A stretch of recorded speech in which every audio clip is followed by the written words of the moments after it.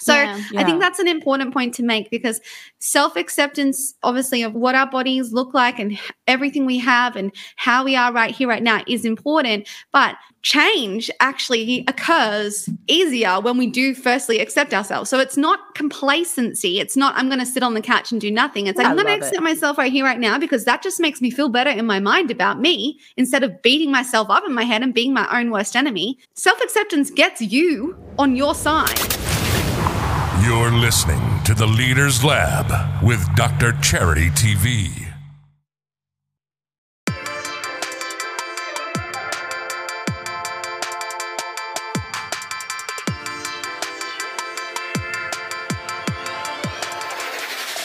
Welcome to The Leaders Lab, the podcast created to help millennial multi-passionate entrepreneurs build, organize, launch, and manage their online brands and businesses without losing balance.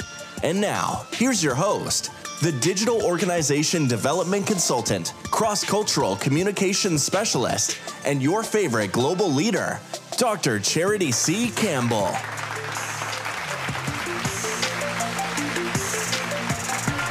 Hey, Entre Leaders. Happy Wednesday, and welcome to a very special episode of the Leaders Lab podcast. If you are new here, I am your host, Dr. Charity C. Campbell, better known as Dr. C, and I'm a doctor of management, a world-class millennial global leader, an academic professional, and a multi-passionate entrepreneur. Here in the Leaders Lab, we talk all things entre leadership. This is where we take entrepreneurship and leadership concepts and we marry the two together. We're also talking about communication skills and balance as a millennial professional. And in today's episode, we have 2 for 1 here. I'm super excited. We have 2 for 1 because our very special guests are sisters who are here to help us understand how building and scaling an online membership can be something that we can actually do, how to navigate social media while also keeping our sanity. Okay, that's necessary, and so much more. So our very special guests are Carla and Emma Pappas. I hope I'm saying that correctly. And they are co-founders of Merry Body and the Merrymaker Sisters. They have an online yoga, Pilates, and meditation studio that is based in Australia, which is where they are joining us from. Now, unlike any other fitness application, they don't do before and after photos or fixate on burning calories, never have weigh-ins or measurements. Their instructors never talk about bodies in a degrading way with words like muffin top or thunder thighs. But instead, Merry Body combines movement with the mindset work of self-acceptance, self-belief, and joy. Emma and Carla have been in the world of online business for almost 10 years. That's like a decade, okay? More than a decade probably coming up soon. And they're very passionate about business, entrepreneurship, and they have lots to share. So I'm excited. Entre Leaders, please help me to welcome to the stage all the way from Australia. Joining us is Carla and Emma Pappas. Welcome to the Leaders Lab, beautiful ladies. Yay! Thank you so much for having us. We are pumped to be here. And I feel like our intro sounds way better coming out of your mouth. Listen, you bring the experience. I tell everybody this, literally everyone who says, wow, the introduction was amazing. It always gets me when everybody says it. And I'm like, they're your words. This is your experience, your life, your business, your career. I just provide the voice. I'm so happy to have you with us. And thank you for that beautiful compliment. So you're sisters, like blood sisters. Real life sisters, as in I've known her since I was born. Sisters. Who is the oldest? I'm the oldest, Emma. And Carla is about 2.5 years younger. Okay. So what was it like growing up for you together as just sisters before you became business partners? What was that like for you? Yeah, we were always very close. We hear so many stories about other siblings, how they always fight or they meet us and they'll be like, how could you ever work with your sister? How can you be this close? It's not real. They don't believe us that this is a real friendship and that we can actually work together. But we've always been really close from kids, teenagers, early 20s, and that's when we started the business. It's been a real amazing journey because we've been able to do it together. We share so much history, your whole life of history, Carla, and most of mine. It's a shared history. Wow. And so we can communicate so well. And I guess the cool thing is about our story is that our first business, we started in our backyard. We're actually here at our parents' house where we grew up right now. And we started selling friendship bracelets on the street. So we made our little friendship bracelets. We set up a little stall and sold it. And that's where it all began, I guess. And how old were you when you started selling friendship bracelets? Oh my. I must have been about 7. So you must have been. Oh my God. We were young. Yeah. I don't even Babies. know. And then it was friendship bracelets. Then it was greeting cards. And then it was glass bead jewelry. And then it was, now we should start. We wanted to do PR and events. And then we built the blog. And that's how it all started. Okay, so wait.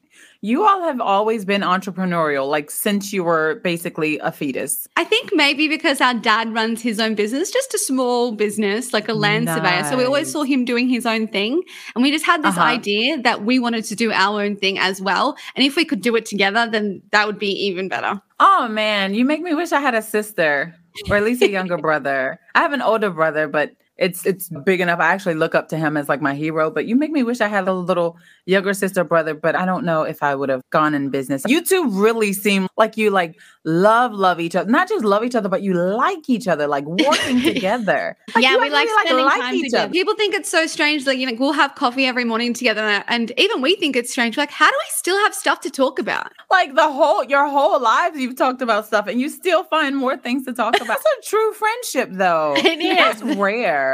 That is rare. And I think it's beautiful. So you go from sisterhood to friendship to partnership actually, I guess you've had partnership your entire lives with all of your business. How many businesses have you had? Those first ones were more like fun, right? Maybe our neighbors bought the friendship bracelets, maybe our parents, but it didn't really get serious until we started writing and sharing online. And when we started doing that, it was like no turning back. We realized, wow, we can do something ourselves. We don't have to work in a corporation or we don't have to have a boss. And nothing against that at all. That's meant for some people. But for us, we just knew that wasn't right.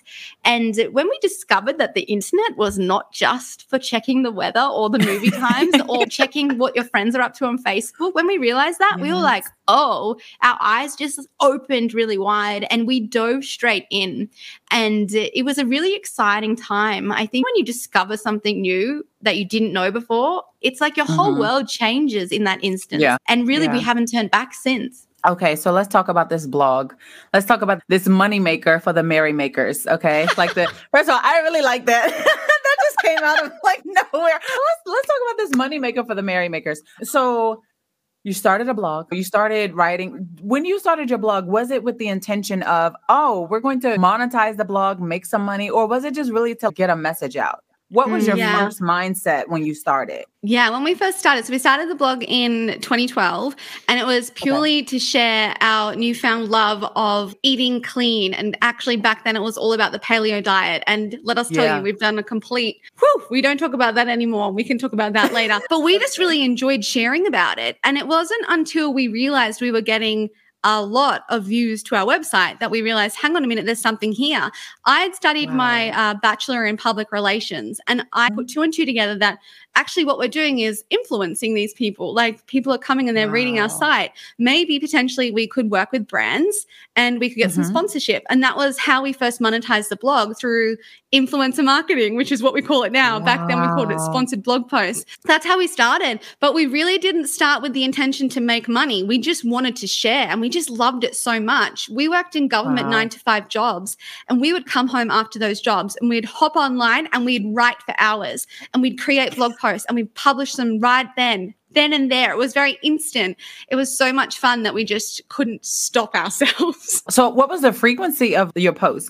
Did you post every single day at first? Or were you just, we're just going to do it once a couple of times a week? Yeah. So at the start, it was like we were just crazy. We were content machines. The funny thing is, though, we didn't really know exactly what we were doing. So you might all be aware, and we are now aware, that we were content marketing. Yeah. But back then, we were just writing stories, sharing our experience, hitting publish. And it was just, it was pure joy for us to write something and share something and get people giving us feedback or saying that they loved what we wrote or making the recipe. We did a lot of recipes to begin with. And I would dare say that at that time, it was like a perfect storm of paleo was just fresh in Australia. Instagram was just new. Instagram and the algorithm was on our side back then. And it's always good to acknowledge that timing always affects what you're doing. If we did what we did back then, now I know it wouldn't be the same result, but we had this trajectory up for our content in popularity and views, and it grew so fast that we were like, whoa, this is something. I mean, we went from in our first 2 years of business, we were making multiple six figures. And like, that's beyond belief. Like now I reflect back and I'm like, what? Like, how did we manage to do that? And we didn't know what a sales funnel was. We didn't know what content marketing was. Wow. It was that beginner's luck. And I'm like, we're very naivety of just giving everything a go. Yeah. And we're very, like, we fully acknowledge the beginner's luck. We fully acknowledge the timing, because then we've gone on to have years where it's been a real struggle and we've made less money. We had this whoop, and then it's kind of gone like, I'm doing this, listening just to audio. I'm doing these weird hand signals. like a roller coaster. Yeah. And 10 years, you learn so much in that time, but it's been an absolute joy, hard times as well. But the best part is that we get to do it together. So knowing what you know now from 10 years of experience, 10 years of, I love what you said, how you were like, let's just try it. We're just going to do it, see what happens. Just try it. We're just out here writing because we love it. We're passionate about it. And then evolving into these influencers, which we didn't have back then. We didn't call them influencers back then, but we have that now. Based on what you know now, is there anything that you would have done differently when you started? Yes, or would you have been like, no, we did it right. Like we didn't know what we were doing, but we did it. I think there's two answers, because the first answer is obviously all those mistakes we made led us to be where we are. We made so many mistakes, but they created this position, exactly what we know and what we have done to this point. A few things I can definitely acknowledge. We didn't set up an email list soon enough, so we were getting all these hits but no signups. Another thing was, our Instagram really grew in the early days and it had so much engagement, and we got really complacent and lazy and hating on social media. We don't want to do it. So we stopped doing it. We lost a lot of that engagement, and still it's like a hate-love relationship with social media. Influencers, I would not even categorize us as influencers today, because like far out what people do and the engagement they get is amazing. We got nothing on that. Yeah. But these small things. But then again, there's never been a moment where it's like, oh my gosh, we made the worst mistake. Why did we do that? There's never been a deep sense of regret. There's always been this feeling of we're on this path, we're going the way we're meant to be going. Tuning into what feels right as well is really important to us. Tuning into our community and serving them, that's always come precedent to the money, to the business. To be integral, to have honesty, to feel like everything we make money-wise feels good. That's really important to us. But I would say we're grateful for the mistakes. Those few little things, we could have done that earlier and that would have seen improvement. Any other mistakes, do you think? No, I don't think so. I feel like we should mention here that early on we discovered Joseph Campbell and his philosophy of following your bliss. And that really, that was the turning point for us. That actually was the quote that inspired us to quit our 9-to-5 jobs, because we were like, we found our bliss. We have to follow it. We want to follow it. Doors will open if we follow it. And that has still traveled with us for the entire journey. And so when it doesn't feel like bliss or it doesn't bring us joy, we know that it's time to make a change or to pivot. Wow. I love that. Okay, so for those of you who are like, what was that? What was that? Say it again. Okay, this is first of the reason why you download the episode, so you can play it over and over and over again. And then secondly, she said, Joseph Campbell, follow your bliss. Can you expound on it just a little bit? Give us a little taste of what made you fall in love with it? Yeah. The idea of this bliss is like you're doing something and time just ceases to exist. And that was what blogging was for us. It's why we could jump online after a full days of work and keep on writing and keep on publishing and keep on coming up with ideas. And it's this sense of fulfillment. It's something that you do that lights you up from within. It's something that you do that doesn't feel like work. Of course, there's always elements of work in the business. There's always elements that you don't really love, but the majority of it, it lights you up. The purpose of it lights you up, and it feels completely aligned to who you are in what you're doing in life every single moment, every single day. And I love it. when this feeling would diminish, we would recognize it, and not straight away. Like sometimes it would take us a month. Sometimes I think it took us longer. And we're like, hang on a minute, like we need to make a change. And one big change for us was we started with recipes, and we built a business around recipes and programs around eating. And we got to this point where this didn't feel right at all. We didn't enjoy it at all. And then we thought, well, how could we ever sell something that we don't even enjoy? That just didn't add up to us. And at that same point, we discovered or rediscovered yoga and Pilates, did our yoga and Pilates teacher training, and we couldn't stop talking about that.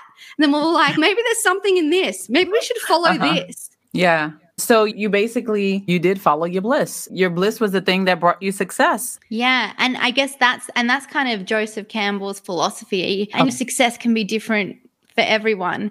Success for someone might be that you wake up and you get to do work that has purpose and reason. And this is where we came from. We were both working in government, and we were driving to work, and we were pretty low. We were in our early 20s and we were questioning, is this what life is about? Is this what it's for? And that's why those words were so meaningful to us, because we realized there was more, and that those dreams we had as kids, they are still there. Instead of us going along with the should be's, that you should have that high paying job that's very safe, very secure, get your, what is that called? The mortgage, the graduation, 60. I know it's different in each country, but you get all those things. That's more important than your joy and happiness right now. We were just like, nah, this is not right. And the bliss, so it started as one thing, then it moved to another, yoga and Pilates. That's when we started Merrybody, and it just flowed and flowed, and everything made sense again. And so that's what our plan really is to do for the rest of our lives and our business, because that bliss will never fail us. It will always get us to the next point we're meant to be at. We truly believe that.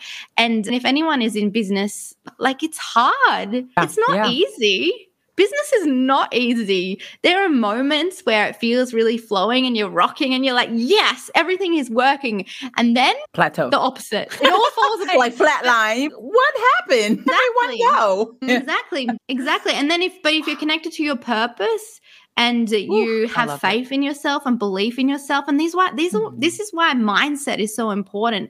And this is why we link mindset to Merrybody as well, because mindset is everything. How we feel about ourselves, how we believe in ourselves. If we don't believe that we can take that step forward, we're never going to take that step forward. I love all of this. I love all of this because, especially as millennial professionals, one of the reasons why I catered my podcast for leadership to millennial leaders is because a lot of people, especially like several years ago, would talk about how we as millennials are entitled and we have this bad persona, bad personalities, we're spoiled and all of those things like that. And I'm like, first of all, I think you're stereotyping all of us, but you're not realizing that every generation has entitled, spoiled people, every single generation. But I wanted to really break that stigma that we've been hit with, that's been like attached to us, and to show that, no, there are several of us out here who are, one, leaders, two, understand the importance of purpose. Because that was one of the things that in my doctoral program, I met a lot of more mature leaders who said, well, millennials just don't know how to keep a job. They bounce from one thing to one thing. And I'm like, is it really about keeping a job, or is it about finding the thing that you were created to do and thriving in that? Because if I wasn't created to be an employee, and some are, and I could commend them, I need employees. Why would I say everybody is supposed to be an entrepreneur, right? No, but if I wasn't created to be an employee, of course, I'm going to be miserable outside of my purpose. One of the things that I love that you said is when you were driving home after work, you would be like, I'm paraphrasing, but is this all that there is to life? There has to be more than this to life. And I feel like every single millennial leader has asked that question. Because when I tell you, I used to ask myself that question all the time in the car. Why is it we have the best conversations and questions in the car, life transforming sessions in the car, where you're just sitting and driving me like, is this what I'm really supposed to be doing with my life? Yeah. I think it's because we're traveling and it's like we're on a journey in the car and you're like, hang on a minute, am I going to the right place? Yeah. This doesn't feel right. Should I go down? I'm not sure. Yeah, I love it. It's the whole concept of moving. And I think because we're physically moving in a direction, maybe in our subconscious, that's what starts the conversation. It's like we're on our way going home or wherever we're going to. And I think subconsciously we wonder, am I moving in the right direction in my career? Yes. Am I moving in the right direction towards my goals and my dreams? And so that's why we have these therapy sessions in the car. And so I love the question that you would ask as you were on your way home, because obviously it brought you to this. And I had a question for you as you were talking about coming home, blogging, working together. It would be your passion. You would hit publish right then and there. Do you think that you would have been as motivated? And just like you said, yes, it gets hard. Business is not easy. Okay. Doing none of the things that we do outside of clocking in, going to somebody else's job is going to be easy, but it is so worth it.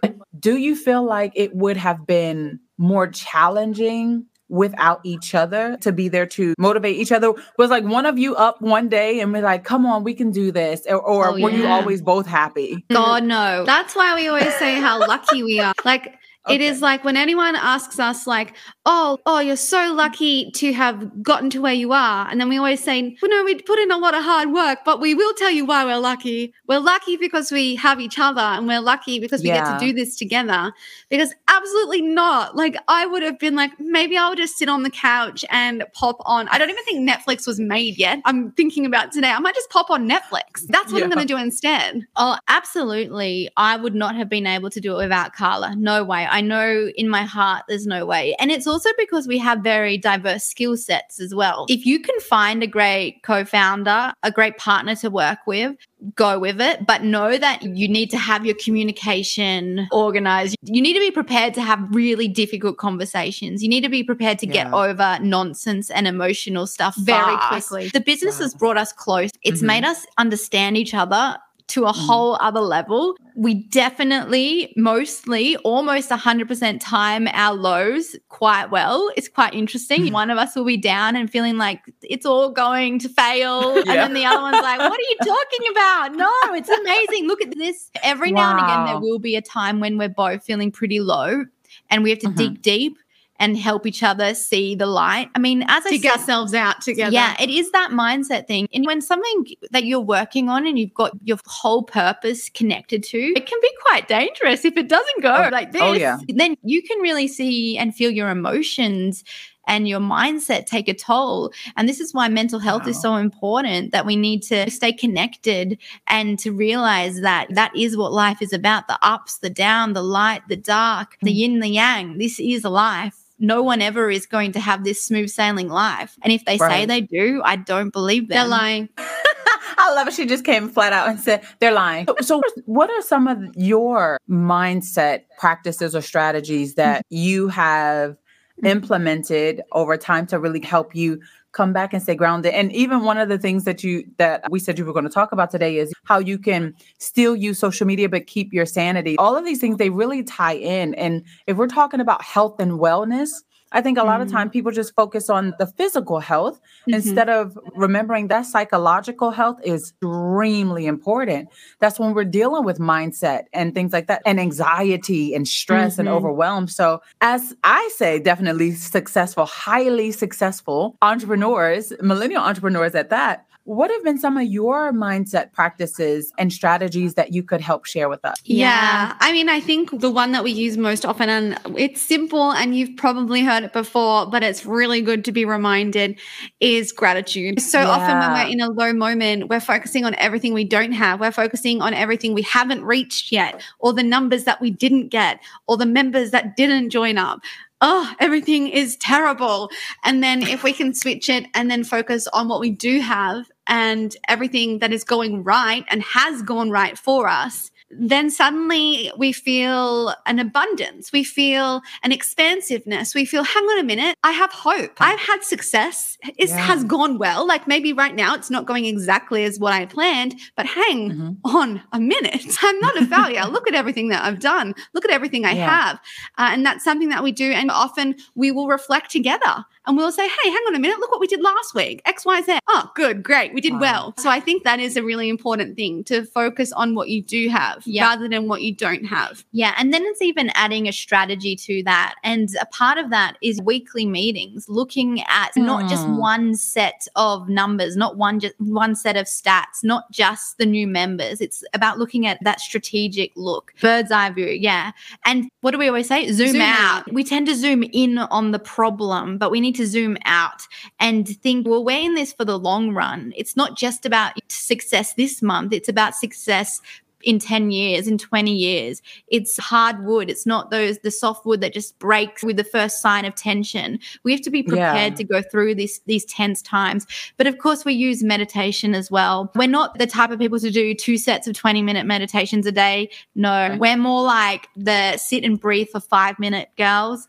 Carla makes all our meditations in Merrybody. So I'm lucky I use her guided meditations. Lucky me. I don't know. Do you use your own meditations? No. That's a bit weird listening to yourself. Hello, me. But I use her meditations, and it's a great way just to connect to your breath. It's a great way to get present. And so often when we are feeling anxious, it's a future stuff.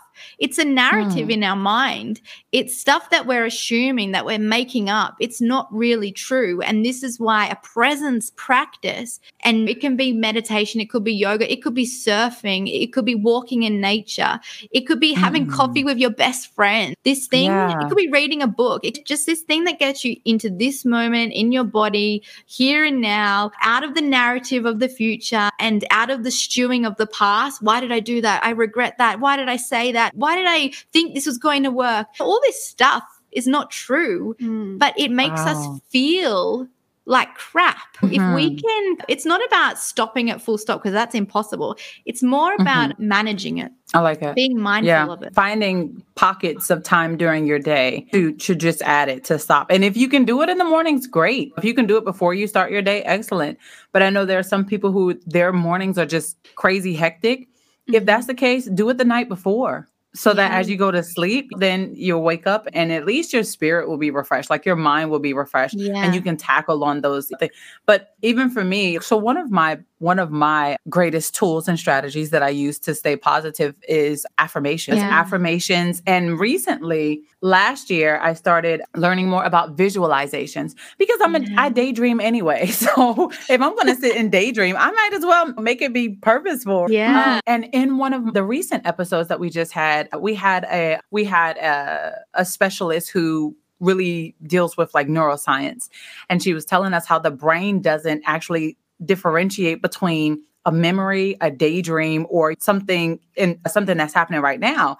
And if you're daydreaming about something or visualizing something, your brain can adapt to thinking that it is actually something that has happened in the past or is happening now. And I was like, are you kidding me?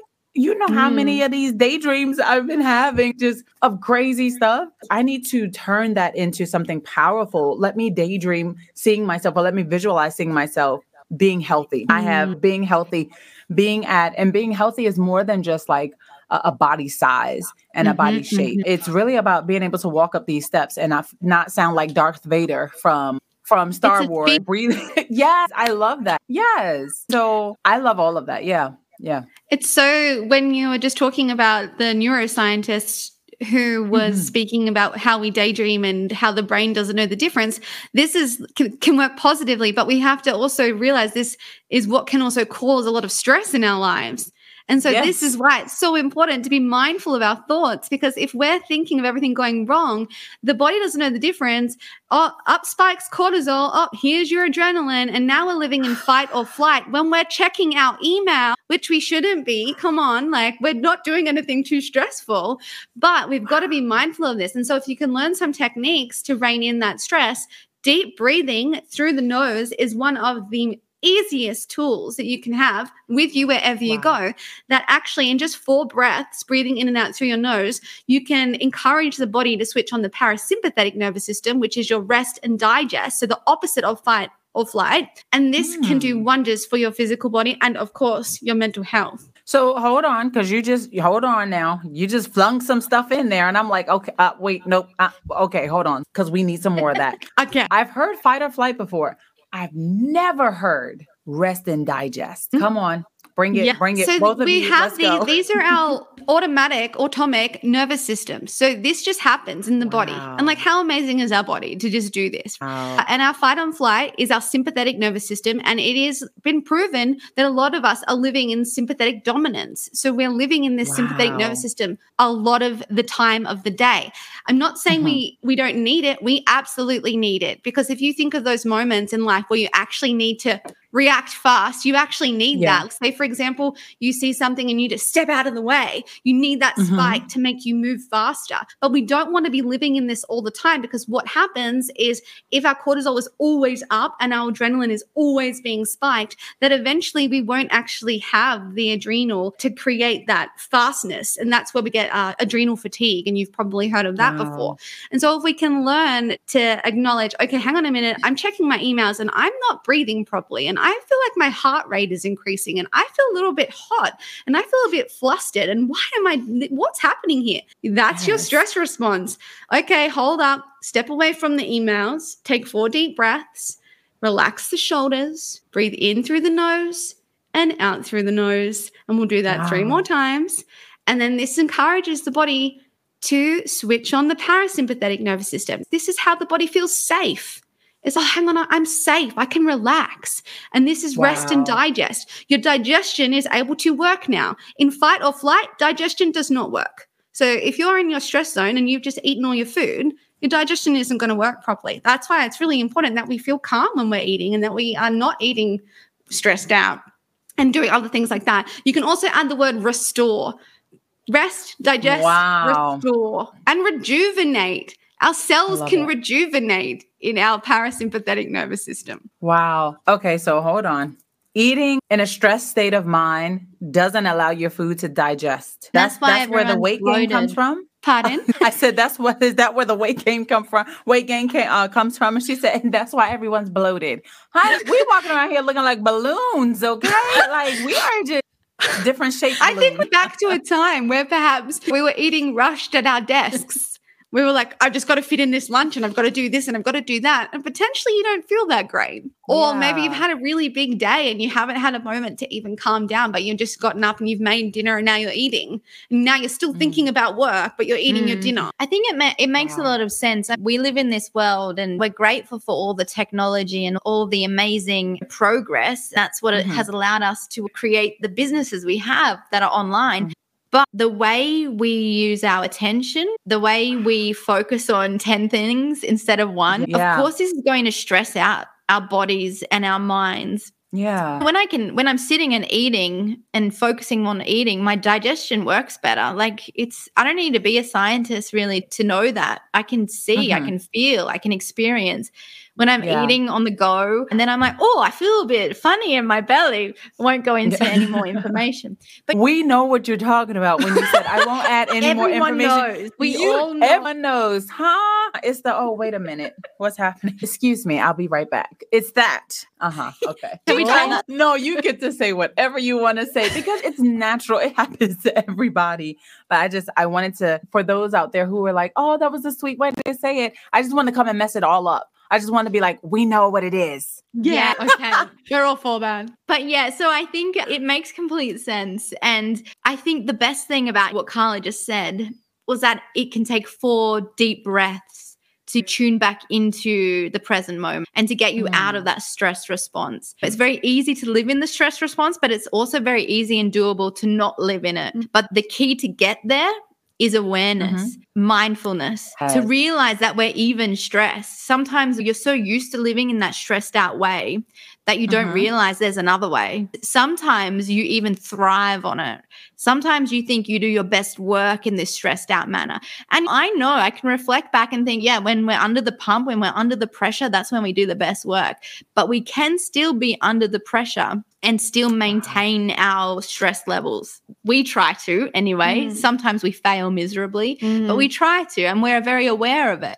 And when we have those high stress times in work, especially, or in life, because life happens, it's good to then realize, okay, how can I counterbalance this? Okay, what do I need to do now? Okay, I need to switch off my devices at 8 p.m. at least tonight, or I need to take time. I need to take the me time. I need to just be by myself for a little while. Tick these little boxes to make yourself feel better again. I like the awareness component of that. Once you are really aware of how you're feeling in situations like these, then you can make those decisions. Like, hey, I need some time to myself. I need to step back for a little bit. I need to, but it's that awareness that comes from, I like the deep breathing, the meditation, the asking questions or asking the right questions.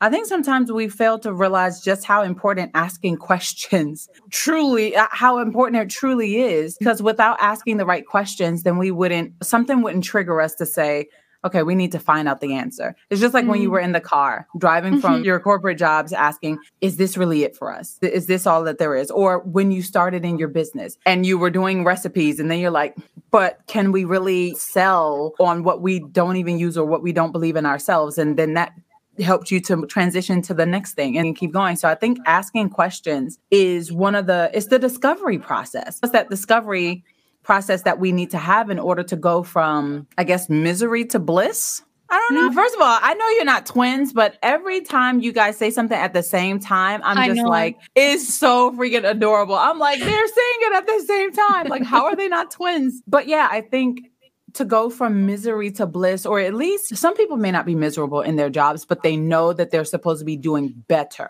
Maybe it's like from numb to bliss as well. Sometimes that, or stagnant to bliss. Like sometimes it's just like that stuckness of being comfortable with and blah. It's being You know, have you ever been in a place where like you are comfortable being uncomfortable? A yoga class. You know, I've actually taken yoga classes before, and I know it's supposed to help me with flexibility and of course mindfulness and things like that. But let me tell you something. Okay. The way my body is set up, let me just address this right here, people. The way my body is set up, I think you all use centimeters. So I'm 181 centimeters, which in the States, the US metrics is 5'11". And I am quite a few kg. Y'all don't need to know my business. Okay. I'm quite a few kg. In the States, that's pounds. I'm a little solid. That's what we call it. I'm solid. So me doing yoga, I was catching cramps. My muscles was spasming. I'm like, I don't know how y'all do it. I'm breathing and I'm trying. I know it's loosen up the hips and everything. And I said, I would try a little bit more, but I think I'm just going to go for a walk. That's how I just breathe while I walk. Yeah. Our preference is you find a way of moving that you enjoy. Like that is the most important thing. Like joy with your movement. And it is possible, but sometimes we just have to keep searching for the thing. I think that a lot of us we were definitely under the impression that exercise has to feel like a chore or something we have and something we have to do. Sometimes it has to feel like punishment. This is this idea that we have, but it's not true.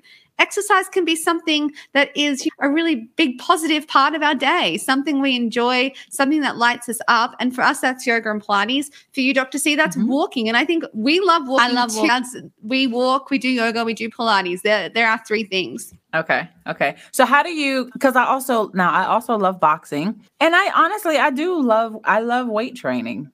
I don't know what it is about like weight training, but I love weight training and resistance training at home. I miss those so much. In fact, when I moved to China, I started working out from home because there weren't gyms that I really wanted to go to because just not everybody is quite as hygienic as I would have liked to see. Let's just put it that way. Okay. And I'm not as bad of a germaphobe as I was when I first arrived, but it was way worse. I'm much better now because I've learned how to just cope with some things, but I would have rather just work out at home. And then also too, being in this country, in China, it was a lot different because especially if people hadn't seen a foreigner that looked like you, listen, ladies, this is what you would see all the time. No shame whatsoever. They are just literally recording you. And I'm like, no lie. Absolute truth. Recording you so they could put it on social media or show to their family or whatever because they've never seen a Lao Wei, which is a foreigner that looks like you. And here I am. I'm trying to work out. I'm trying to get my best health life. And I'm too busy trying to fight you off, trying to take your camera and throw it across the room because you are invading my privacy. So I started working out at home and it was a challenge at first, but then I fell in love with it because I realized I can do this from anywhere in the world. And it was fun. Whenever you want. And whenever I wanted. So I literally took away all my excuses. But then in my new city, I was like, you know what? I miss the machines. I miss weights. I miss that part. So I started going to a gym. Can I tell you, I wasted that entire gym membership. Wasted. I only went a few times. And after that, it was like, dang, I should have just kept all of my stuff at home. So now my thing is getting back to what was successful for me, which was exercising at home, building up that routine. And like you said, being able to do it at any time that I wanted. Yeah. And we can totally relate. We love exercise. We've been really lucky that we had our parents, they exercised every day. We grew up seeing that. So exercise never really was this thing that we didn't do. It did become a thing that we dreaded because we chose exercise that was not joyful. Then we discovered yoga Pilates and we realized, wow, this is really fun. We love it. We're obsessed and it's fun. Like we do it for fun, not for exercise. Weird. Yeah. And we never turned back. But we did sign up for a gym membership only recently and we wasted it. We went 10 times because we thought, okay, like we're getting into we're in our early 30s. So we should definitely add like some resistance training, some weights training, bone density, blah, blah. And we paid a whole year each and we didn't use it. And that's because it wasn't easy for us. Like we had so much friction, so many obstacles to overcome just to get in the car, to drive to the gym. And so we just decided, you know what, like we don't have to do that. We can just keep doing what we do. That is roll out my mat in the middle of my living room and get in my down dog. And that's what I'm going to do. Yeah. And we always say that the best exercise you can do is the exercise you do. Wow. I like that. I like that. But also too, grab a couple of weights and just do it at home. Exactly. That's the thing. Like grab some weights and do it at home, set up your whole thing. So that way it really, and that was the thing. When I moved to this city, I sold all of my weights, all of my home gym, because it was too heavy. It would have cost more to ship it than to just buy again here. But when I got here, I'm like, maybe I should just buy a gym membership. And now I realize it's because, of course, I wasn't going to be staying in China for that long anyway. Okay, I'm getting ready to leave. So it would have been another hassle. But I really honestly miss the serenity that I experience when I am exercising from home. Like I really have serenity. I have just a different level of peace because one, I get to dance like crazy when I hit my music on. Like I'm dancing in between sets. Like I'm really enjoying myself and having fun. Whereas doing that, like you said, it can be a hassle just to get out the house and walk around the corner to the gym.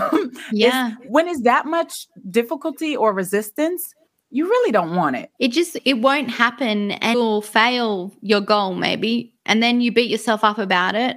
And the thing is, we just need to change the goal slightly, change the how. So this is really important. If you do struggle with exercise, it might not just be you. It might be that you've just chosen the wrong way to exercise, the wrong way to move for you. So change something, do something different. Yeah, we always say that the how is the most important part.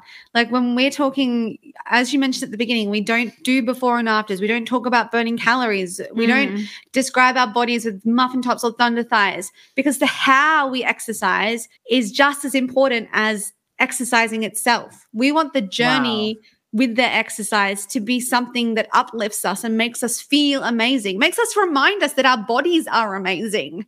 Simply for being a body and taking us on life's journey. Yeah, I love it. Did you have you look like you were about to chime in and say something else. Were you about to say something else? I don't even know. I thought she was going to keep going. And then I was like, what was it? What? No, who knows? Wait. I was like, say something. I think it was like a deep agreement, obviously. And I like it. I just think that all of us millennials, okay, like we grew up kids in the 90s. Remember the marketing of the 90s? 99% fat free. It was all talking about the physical body and really creating this fat phobia. And we both were deep in that diet culture. So this is why we value the how so much around exercise, because we're sick and tired of seeing, especially women, beat themselves up constantly about not looking a certain way. And the reality is that, our looks are our looks, but they are not the most important thing about us. What's inside is more important. How we feel is more important. Our longevity, that's a better goal to think about. being stronger for longer, being able to pick up stuff in our 80s and not breaking a pelvis and then God knows what. I mean, we grew up with these goals thrown onto us, literally from the culture we lived in, and not good for our mindset, not good for our physical body, not good for our health, because there's nothing healthy about 99% fat-free everything with an ingredient list filled with chemicals. There's nothing healthy about that. When we grew up, we thought health was about your weight and that's it. And that is a complete lie. And this controlled our exercise. So it's such a breath of fresh air to change that for ourselves and to help others do that too. And to the point where your exercise no longer becomes just for exercise and for that fitness goal, it becomes the joy. You dance while you weightlift. Like, how fun. Yes, for that. How fun. We all want to do Dr. C's workouts now. Listen. Oh my gosh. Okay. So I totally remind me in case I get off topic, but remind me to ask you about how you switch from paleo to whatever you're doing now. Okay. Because I want to know about that. So remind me of that. But you mentioned my workouts. I had to, and maybe you can relate to this. And I know the listeners and viewers, you can relate to this too, some of you, but there was so much information coming out at me about how I should eat and how I should work out and how this is what you should do if you weigh this much. And this is what you should do if you want bigger hips or slimmer hips and bigger thighs and all of this. And I'm just like, okay, so I'm listening to everyone and I'm getting confused. There were so many people who were saying, do this or do that. And really not too many people were saying, see what works best for you. So as a researcher, I'm like, oh, we're going to dig deep. Okay. As a researcher, I just started searching. I know my body. I know what I enjoy. I know what I don't enjoy. And I know what makes me feel energetic. I know what makes me feel a bit sluggish. I know what gives me, if I try it, it gives me the best results. So I just started searching for what I wanted to see. I started searching for the results of what I wanted to see. And I started crafting a plan just to experiment to see what the results would look like. If it didn't work for me or if it was too hard and I didn't like it, I took it out. I was like, I don't like that exercise. I look dumb and I'm at home by myself. And if I look dumb to myself at home, I don't like it. I'm taking it out. I don't want to do it. I want to look cute. I want to look proud of myself for what I'm doing. So like I started doing those things. And then it was all about HIIT training because that's been around for a long time. Do high intensity interval training. And I'm like, okay, let me try and see what I can do. And I realized that for me was actually exhausting. That was exhausting, except for when I did it with my walking. So I would do walking and then jogging because I don't consider what I do running. So I would do walk, jog, like back and forth. And that gave me such amazing results in terms of my cardio, but in terms of strength training, which is what I wanted to do so that the loose skin that I was having, because I used to be I was 177.5 kg in 2018. Wow. January 2018. And I remember I avoided a scale for a very long time. And so for those of you who are listening in the States, you're like, what is that? Your girl was almost 400 pounds in 2018. And many of you know this, you're aware of that.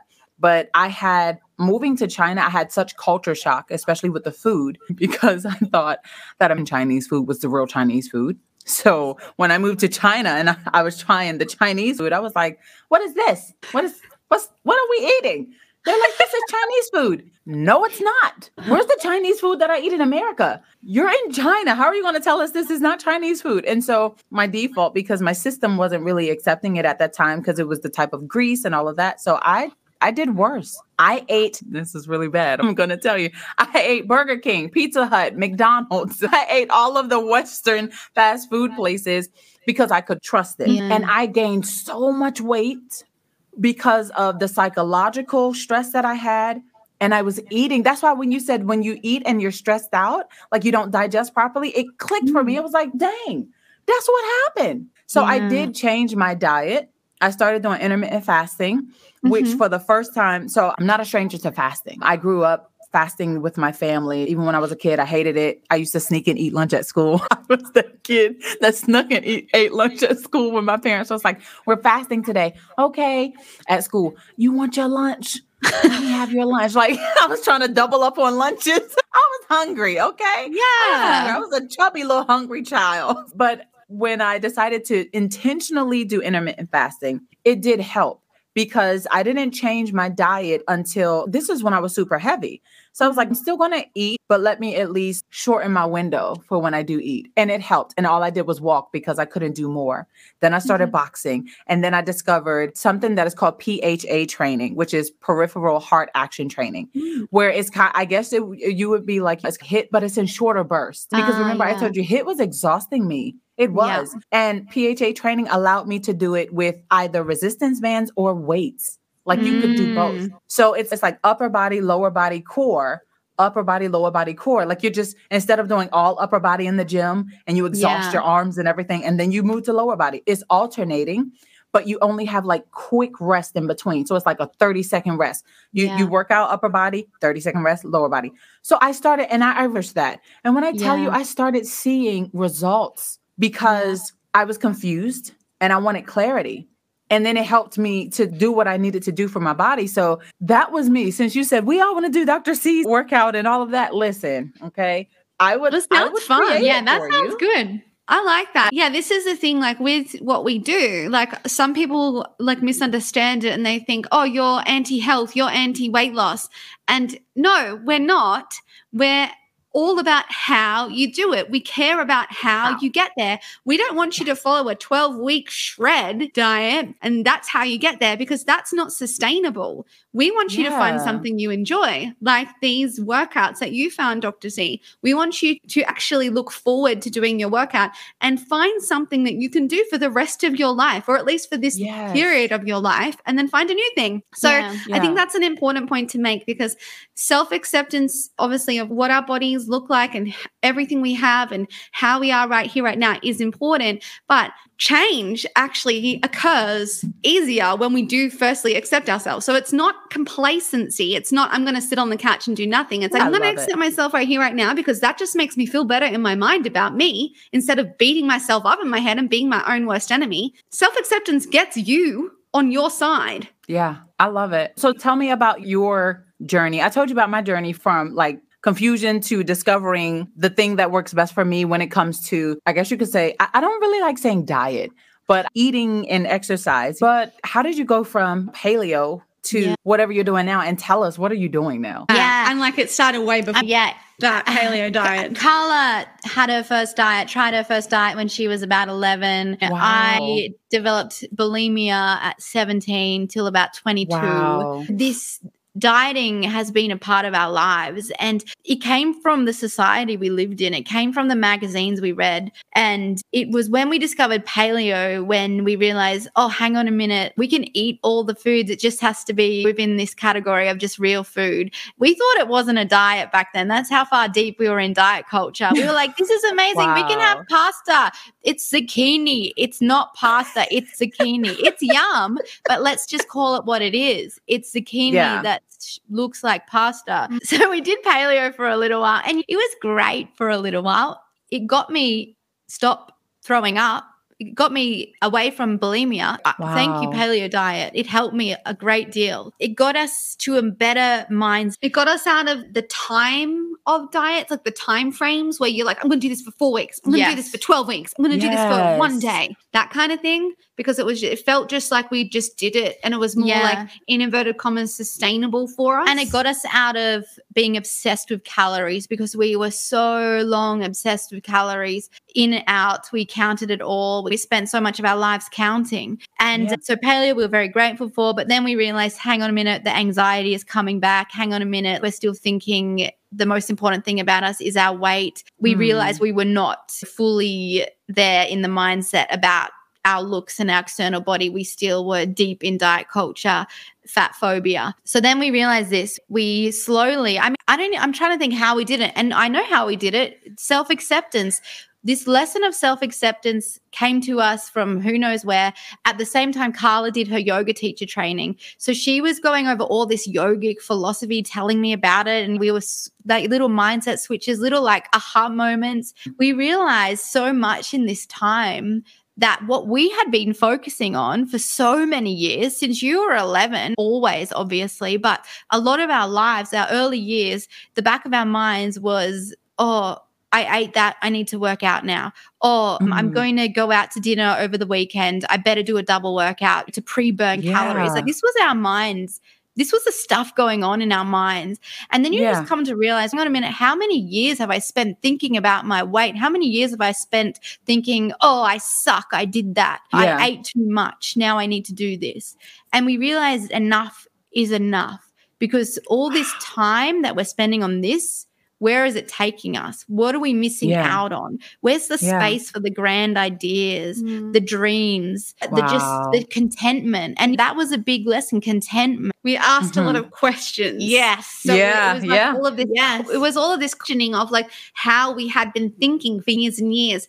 Is there another way? Do we have to keep living like this? Because it's like we were living in a cage of just like diet culture. Every decision was based on, is that going to make me thinner? Is that going to make me bigger? These kinds of things. And so we were obsessed. And then when we discovered self-acceptance, and then when we rediscovered yoga and Pilates, that's when everything shifted for us. We realized that the paleo diet was in fact still a diet, and we were in fact still obsessed with everything that we were eating and not eating and doing and not doing, that we decided then and there that we wanted to make a change. And it was a gradual change. It was definitely something that we didn't really decide like we're going to change tomorrow. Like it was more just like this gradual change. It actually was, I would have said, the biggest changes with the food that we ate came when Emma started dating an Italian. And that was when pasta and pizza were thrown back into both of our lives, Emma's life. And then I was like, I'm here too. I'm going to eat the pizza. Stopped ourselves from this joyful potential. Like we would always say no to the pizza. We'd always say no to the pasta. We would never go to those restaurants because they were bad and that was naughty. And we would have to work out so much if we ate that. And when Emma started dating Damiano, like we just, our eyes both opened to this new way of eating, and that it wasn't just about like the calories and the ingredients. It was like the experience. Yeah, it was. Italians have such a different culture than Australia, especially with food. Food is so important in Italy. If you've been, yes, we did go, but we were still back in that. We did eat pizza and pasta in Italy back in the day when we went. But I am so excited to go again now with this whole new perspective on food. But it was such a big change to realize that food is so much more than just even fuel. I know it is fuel, but it's also, it's soul, it's family, it's love. It's culture. It's culture, yes. And this is what diet culture destroys. It destroys that in food. How many happy memories do you have around a dinner table? And it's the people, it's the conversations. It is the dish. It's that beautiful carbonara that someone has just made you. And you're like, what the heck? This is amazing. And this whole perspective, this was absolutely one of the biggest blessings for me and Carla too. Because obviously, when I ate the pizza, the first pizza that he took me out to an Italian restaurant and he's like, we're getting pizza. And I was like, like the anxiety. I remember the anxiety. And I was like, I'm just going to do this. I'm just going to eat this and enjoy it. And I did. And then I messaged her later and I was like, I just ate pizza. And I was so excited because I was like, wow, this is like really cool. Like we can allow ourselves to go and enjoy this. Because it's like you give yourself permission to do that. And suddenly you also give yourself permission to not feel guilty for doing this. Yes. Because that is a big point. You have to consciously, if you've lived so many years in one kind of mindset, it takes a while to undo that. It takes a lot of practice. And so when we first started eating pizza and pasta, not every day, by the way, like this is a special occasion that we go out or when we have it for every now and then, but I think it's a cool thing that we do. It's like that decision. I'm consciously making this decision. I'm going to give myself permission to fully enjoy this with no guilt. And that is empowering. I tell you what, to just eat it and not think about it again. Yeah. Except for the deliciousness. Totally think about that again. And as Carla said, it's not like we're eating pizza and pasta every meal. I wouldn't be able to do that. I'd be sick. I don't want to eat it every meal. We still eat lots of fresh produce, healthy. We eat meat. We're not vegan. We found for our bodies, we need meat. For you listening, you might be vegan, whatever works for you. And this is what our food philosophy is now all about. Tuning into what you need, giving yourself permission. Moderation can work. I know some people are like, no, moderation, no, you can't fall off the diet. No, moderation can work.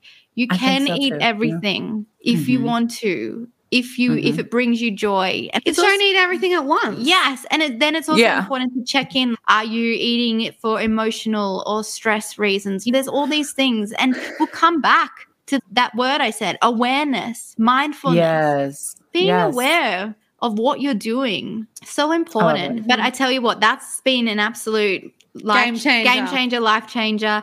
And obviously that happened with exercise too. Now we work out for the joy of it, for the fun of it, to feel strong, for longevity, for all the amazing reasons that exercise does for us, just about weight. Of course, that's important for health as well, but it doesn't need to be the only goal. When it is the only goal, this is when it can have a damaging effect on your mind and how you see yourself, because we are so much more than what we look like. We're so much more than that number on the scales. Wow.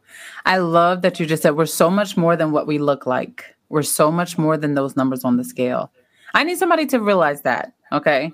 You need to understand that, because we agonize and punish ourselves for when we look in the mirror and there's something that we don't like, or for when we get on the scale and we see numbers that we don't like, or perhaps when you try to wear something that you could fit a few weeks ago, you can't fit right now.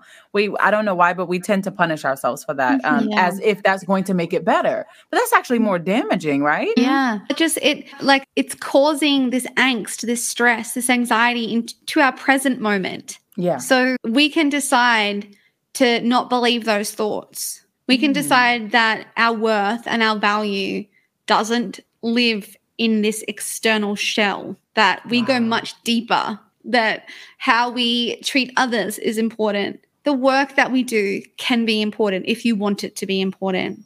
The words we say are important. What we think is important. Yeah. How we show up every day is important. And that all has nothing to do with what we look like. Yeah. It has everything to do with this up here, that mind, that and mentality. Your heart, you're here, your soul. I love it. Okay. Listen, first of all, I just checked the clock and I'm like, how is it past an hour already? I know. How did that happen? I really feel like we've just been sitting here like having girl talk. Like it's just been soothing for the soul. And I'm like, wait, it's already past an hour. So I have two questions to ask. One, why Merrymaker? Okay. There's no way that I can let you go without asking, okay, what's up with the Merrymaker? What's up with the Merrymaker? Yes, and because people think that it's our last name, but it's not. It's not our last name. So when we first started blogging, we were like, this brings us so much joy. Like, we love to do this. And we Googled synonyms for joy, and the word Merrymaker popped up on Google. I'd never heard of this word before. You'd never heard of this word. And I was like, Real Life Sisters, why don't we just call it the Merrymaker Sisters? And that was how it was born. It was literally a 2-minute decision. We didn't think about the long URL situation. Like, that is a ridiculously long URL. We had no idea about that stuff. And it's the worst when someone, I don't know, when you're doing something and you're like, what's your email address? Emma@themerrymakersisters.com. Oh, can you please spell that out? Yeah, that's a nightmare. THEMERYMAKER. Yeah, it's just oh good. So if you haven't started your online website, your website yet, please think about the length of your URL. Yeah, that was one of the things that I had to do as well, because I'm like, ooh, these going to be some long links to send out. These URLs are going to be, we're going to have to use Bitly for everything. Just make them shorter. But I love that. I thought it was going to be like something profound and everything. She was like, no, Google and a decision, like the Merrymaker Sisters. And I love it. I so love it.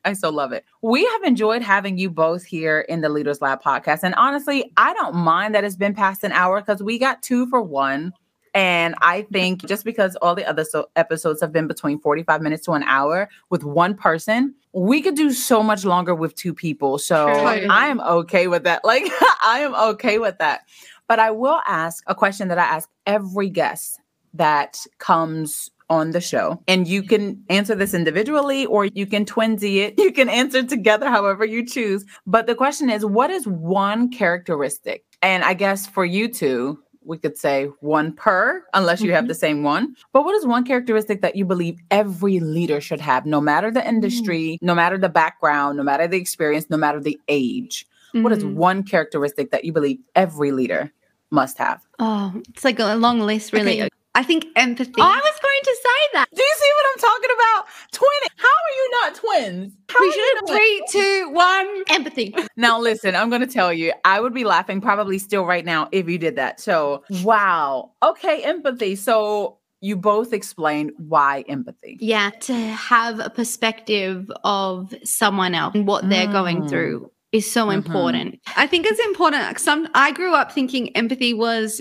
putting yourself in someone else's shoes, but that's not true. It's trying to be that other person, trying to understand the other person, not yourself in their position, them in their position. And I think that is so important as a leader. It helps you in every moment. It helps you with all of your customers. It helps you when you're writing that sales email. It helps you when you're writing that blog post.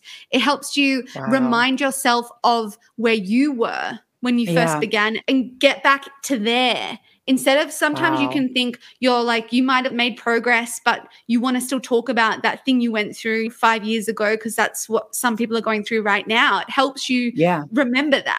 Yeah. I think not only does it make you a more kinder, more compassionate leader, a great person to manage staff, it also can really help you in sales, which is important in all businesses usually, whether it's selling to many or whether it's getting that B2B relationship, whether it's working with a sponsorship, a client, getting that speaking gig. I believe it's a necessary ability for diverse everything, really everything. It's necessary for everything. I think it makes us all better, not just business people, humans as well, obviously. We could list a whole, like ambition is important. Purpose is important. Organization is organization. No. Okay, just but that one is the most. I think that one's the most important, and that one is one that makes. We talked about honesty and integrity. It all stems together. Like empathy allows you to really, I think, show up as your best version. I think, anyway. Wow. But you did sneak in organization, and I was just like, ooh, I think that would probably be mine. Yeah. I think that would probably be the one for me is anything dealing with organization and management because I think I would probably say management. I think I would say management because when we're talking about management, I mean managing your mind, managing your emotions, managing your reactions, managing your time, managing people, like having the ability to organize, to get yourself together. For me, I feel like that's all a part of management. So when you said organization, I was like, oh, nobody ever said that one. Would I say that one? I would, but I would frame it around like the management component. I love. Oh my God, I don't want to end. Like I've just been having too much fun. Like I feel like I've been talking to real life friends that I've known for quite some time. Aww. And the reality is we've just met and you guys are just so awesome. So right back at you. Come back for season 3. Oh my God, you have to. You're going on the podcast besties list, which I just created a couple of months ago. I told them, I said, I'm now creating a podcast besties list and whoever's up there, they must come back for season 3. Oh, I dubbed the podcast besties. You are coming back for season 3 because I want to hear like an update and see how things have been going. And by that time, I will have gone back to working out at home again because I'm putting everything into place. I really do miss it. And I want to see, you're like my accountability partners from afar. So I have to make sure that I do this so that when we're back together in season 3, you'll see some change, however slight or whatever. And I'm not talking about necessarily physical change, but overall, just an overall very change. Excited. I can't wait. So is there anything that you would like to say to our listeners or viewers before we end out our session? Oh, no. How can they connect with you? Oh, thank you for the opportunity to share that. Dr. C, we've had so much fun being on your show. Thank you so much for having us. Honored and grateful to be here. If any of your amazing community would like to find out more about us, they can head to themerrymakersisters.com. There's a bunch of free yoga and Pilates classes on there. Also a self-care checklist. They might like that. Nice. Check that out and see if you like it. Otherwise, I know that Instagram and Facebook links are down on the screen right now at the Merrymaker Sisters for both of those. So we'll see you wherever you are. Nice. Excellent. And also, too, if you are interested in sending them an email or reaching out to them aside from their contact us page, then you can go to No, you know what? This is the challenge she was talking about. So how about this? Just check out the show notes or the description box below. All of their links will be right there. You can just click on it and you can be redirected to their sites. And also you can find out more about them. I really was about to sit here and and I was really struggling. I was like, you know what? Click on the link. It's below. 10 years, Dr. Sim. 10 years. I feel like you probably have it now down to a rhythm. For somebody just starting out, I'm like, wait, I missed it. Yeah, don't even go. You know what? Don't even worry about it. No. Just click the link. It's provided for you. It's provided for you. Oh my gosh. Carla and Emma and Carla, thank you so much, Mary Maker Sisters, once again for visiting the Leaders Lab with us. This has been so rewarding. And just honestly, it's been a lot of fun for me today. Thank you so much for having us. All right. Listen, Entre Leaders, did you enjoy this? Obviously, you had to because I had fun and I know I didn't have fun by myself.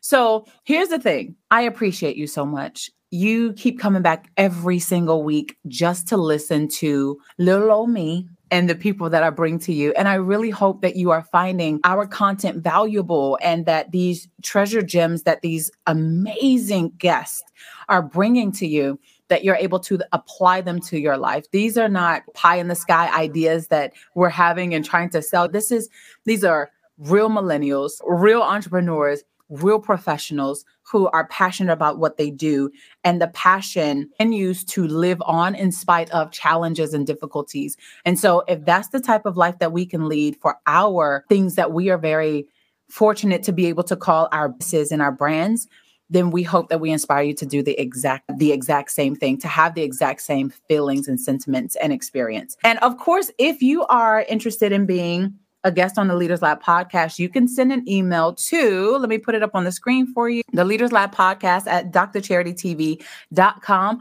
Or also, if you have a testimonial that you would like to share, maybe, you listen to like our guest today, Emma and Carla, maybe you listen to them and you decided, you know what, I am going to try yoga, or I am going to do a bit of meditation, just the breathing techniques, or I'm going to walk and breathe, or I'm going to allow myself to enjoy food on occasion, whatever.